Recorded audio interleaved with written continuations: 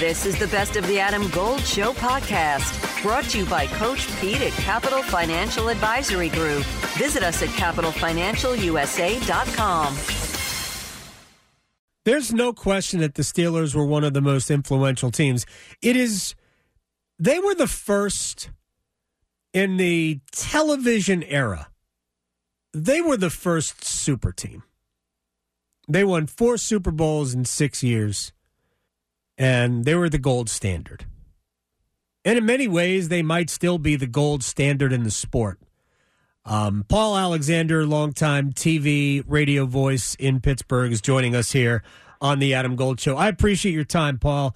I know we are limited, but your thoughts on what Harris was as a player and a person.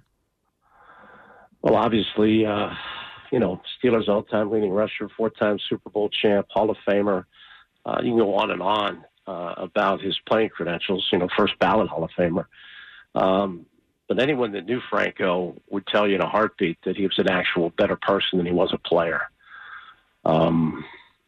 It's amazing if I'm sure you've been on social media, but sure, it's part of your job, for heaven's sake. So I know you've been on it all day. Well, Elon Musk hasn't kicked me off yet, so I'm good. Well, that's good. Yeah, I'm still there as well, so that's good. Another iconic figure that we had that was similar here that passed, well, it's been a while now, but Arnold Palmer was another one of those guys that just not a bad word was ever said, certainly not around here. And it seemed as if everybody that was on Twitter or Instagram or Facebook had a picture with Arnie. And the same seems to be true with Franco. Everybody has a picture with Franco. In fact, a woman that I worked with when she was 16 had a flat tire and went into a store, and lo and behold, there's Franco Harris. He goes, I'll change it for you. He came out and changed her tire. And she's like, Are you a Steeler? He goes, well, yeah, today I guess I'm a mechanic. Normally my job is as a Pittsburgh Steeler. Oh, but she didn't know? No. I mean, she knew he looked familiar. She's 16. She was just, right, devastated by the fact her car had a flat tire. 10 minutes later, he said, hey, have a great day. That's just who he was. I remember I was out covering the Rose Bowl in 1994, and done with all my TV work for the day, and I pop into this establishment. A friend of mine comes over and goes, hey, have you ever met Frank? And I said, sure I have. And he goes, well, we're doing some publicity things together. And I said, well, hey, let me buy you guys a drink. And Franco goes, you know what? When I was in school and I could have really used someone buying me a drink, no one ever offered. I'm in pretty good shape. Why don't I buy you one? And that's just the way he always was. And the thing that I can't believe is, I mean, you can imagine the walk up to this event on Saturday has been huge. He has been on every outlet every day for the past 2 months. And the shocking thing is he was on a local show yesterday, and he seemed perfectly fine. Yeah. So I think the hardest part is the shock of it, because he seemed to be in perfectly good health and certainly in amazing spirits, as he always was. Yep. But I'm profoundly sad. I'm just really, really sad that he's gone. Paul Alexander, TV radio anchor from Pittsburgh, is joining us here on the Adam Gold Show. You mentioned it seems like everybody's got a picture with Franco Harris. I was actually talking to somebody today that has no connection to the Steelers at all, and he actually sent me a picture of him playing in a golf tournament this summer with, I kid you not, with Franco Harris, and he does look like he's in great shape. 72 years old. He looked maybe 15 years younger than that. He really did still look really great. How is it possible that the Steelers have only, because they were going to retire his number 2, how is it possible that they only retire 3 numbers? Well, it's a matter of how many numbers are there. I mean, you have fairly big rosters. Right. So, Ernie Stoddard, a lot of people have no idea. Ernie Stoddard, he was a pre-Super Bowl Steeler that was an amazing lineman on some really bad teams. So, and then I don't think anyone quibbled with Joe Green being the first number after that to be retired. There was, I think now that Franco has passed, there's going to be no more conversation, but you know how we are in sports talk radio and other things of that nature. You want to debate everything. So True. A lot of people are like, I mean, Bradshaw should have been next, or this guy should have been next, or Mel Blount should have been next, or that guy should, those guys and what they did in the 70s, and that was right in my wheelhouse. I was born in 1961, so I was just like coming into my own as a sports fan. And, even the Pirates, I mean, the 70s, the Pittsburgh Pirates were a dominant force with 2 World Series championships in the 70s and, could have won a couple more. They were that good. So what they did, and we have to understand it also, symbiotically was at the same time the steel industry crashed. So when you see like that game, I don't know if you saw anything from Carolina on Sunday. There were more Steeler fans in Carolina than there were Carolina fans because in the 70s, people left it. We were the 7th market in the country at that time. Right. And now I think we're 24th or 5th, maybe even 26th. The people moved all over the country to find work. Mm-hmm.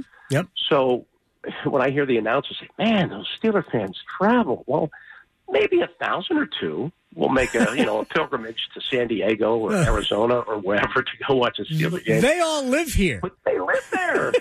They just never gave up their fandom. That's true. Look, we have I know in that play that they're celebrating. Yeah, that was the start of that dynasty. The immaculate reception. Everything.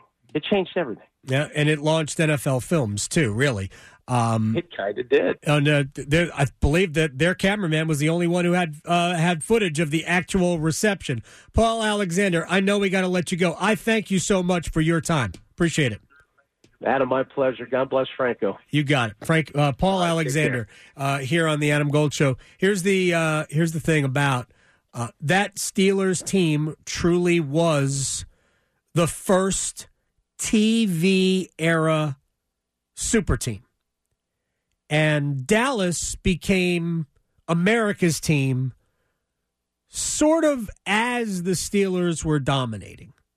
Hey, it's Adam Golden. I'm in studio with my friend Coach Pete DeRuiter with the Capital Financial Advisory Group. Is it ever too soon to seek out you and your expertise? Really, there's no too soon. It's time to get serious. So if you're 50 or over, we call it the financial red zone. And that's when really it's time for you to take control of your money and make sure you have a firm on your side that's a fiduciary planning firm, which means they take your side at all times. Now, we'll do this for the next 10 of you who call. This is a $1,000 value, but I'm going to waive my planning fee to make sure you get your total retirement plan and you get on the right path for retirement. Call 888-843-0013, 888-843-0013, or text Adam to 600-700. Adam Gold is a paid spokesman. Investment advisory services offered by Capital Financial Advisory Group, a North Carolina registered investment advisor. And Dallas ended up, obviously, Dallas is what Dallas is. They are, nobody's going to argue that they are America's team. But Steelers fans are everywhere. So when they say Steelers fans travel, no, they traveled. They're just here. They're exactly. And they are, like, if you go to a Hurricanes-Penguins game, like now Hurricanes fans are buying tons of tickets. So it's harder. But for the most part, oh, yeah, there's a lot of Penguins fans at PNC Arena. And in Charlotte, there's a lot of Steelers fans that live in Charlotte or live in Greensboro that will drive down for the game, or live in Raleigh that will drive down to the game. We had Luke DeCock came on. I do the intermissions for Hurricanes broadcast. So some people listening on the Fan, if you're listening to the game on the radio, yeah, you can't get rid of me. I apologize for that. So I was talking to Luke DeCock of the News and Observer, who will join us Friday. Luke joined me in the first intermission on Sunday against the Penguins. And he just threw in a snide remark, and I say this lovingly, just about all the Penguins fans who live in Cary. Yeah. Were here. A lot. Oh, fun little fact. You didn't know this, but see, I'm born and raised here, right. But my parents are actually from Pennsylvania. There you go. So, yeah, case in point, they're here. They're just tons of fans, and it's a great sports town. Yeah. They revere their sports heroes as honestly as you're supposed to, right? I mean, we don't want to deify them, but when you're a legend and you played your entire career in the same place, it's natural. It's a way to do it. It's absolutely natural. So It is a sad day for a lot of fans of the Pittsburgh Steelers, but Harris is one of the most. Here's the thing: you retire numbers when that number is. If somebody else wore 32 for the Steelers, you would go, no. Why is that guy wearing 32? Yeah. And I'm going to bring it to another sport real quick before we break. I don't understand why NASCAR allows number 3 to race around tracks. I don't understand why 43 is racing around tracks. Now, I am the stupid watch maybe 3 minutes of one race per year. But there was a time where I watched every single thing that there was on TV in terms of sports. So I remember Richard Petty. I remember Dale Earnhardt. And I can't see a number 3 on the racetrack and not think, why is that? That's Earnhardt. I can't see a 43 nope.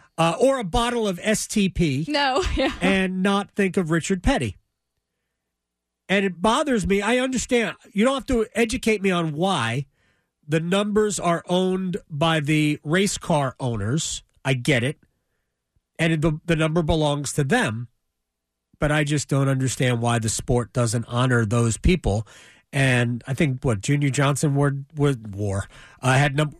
a number 10 car, right? Yeah, kind of, yeah, on the car. Look, we could go on and on. I'm not trying to go down a rabbit hole, but if you can't separate the memory of that image from the legend, then maybe that image should be honored in a different way. Just take it out of the field of play. Baseball did that with the number 42. They probably should do it with the number 21 with Roberto Clemente as well, especially due to how he passed away. But at least they honor 21 and 42. Nobody's wearing it anymore. Yeah, I'm glad they did it with Sam Mills too, the Panthers. Right. Oh, that's. Because you can't wear that number without thinking Sam. I 100% agree.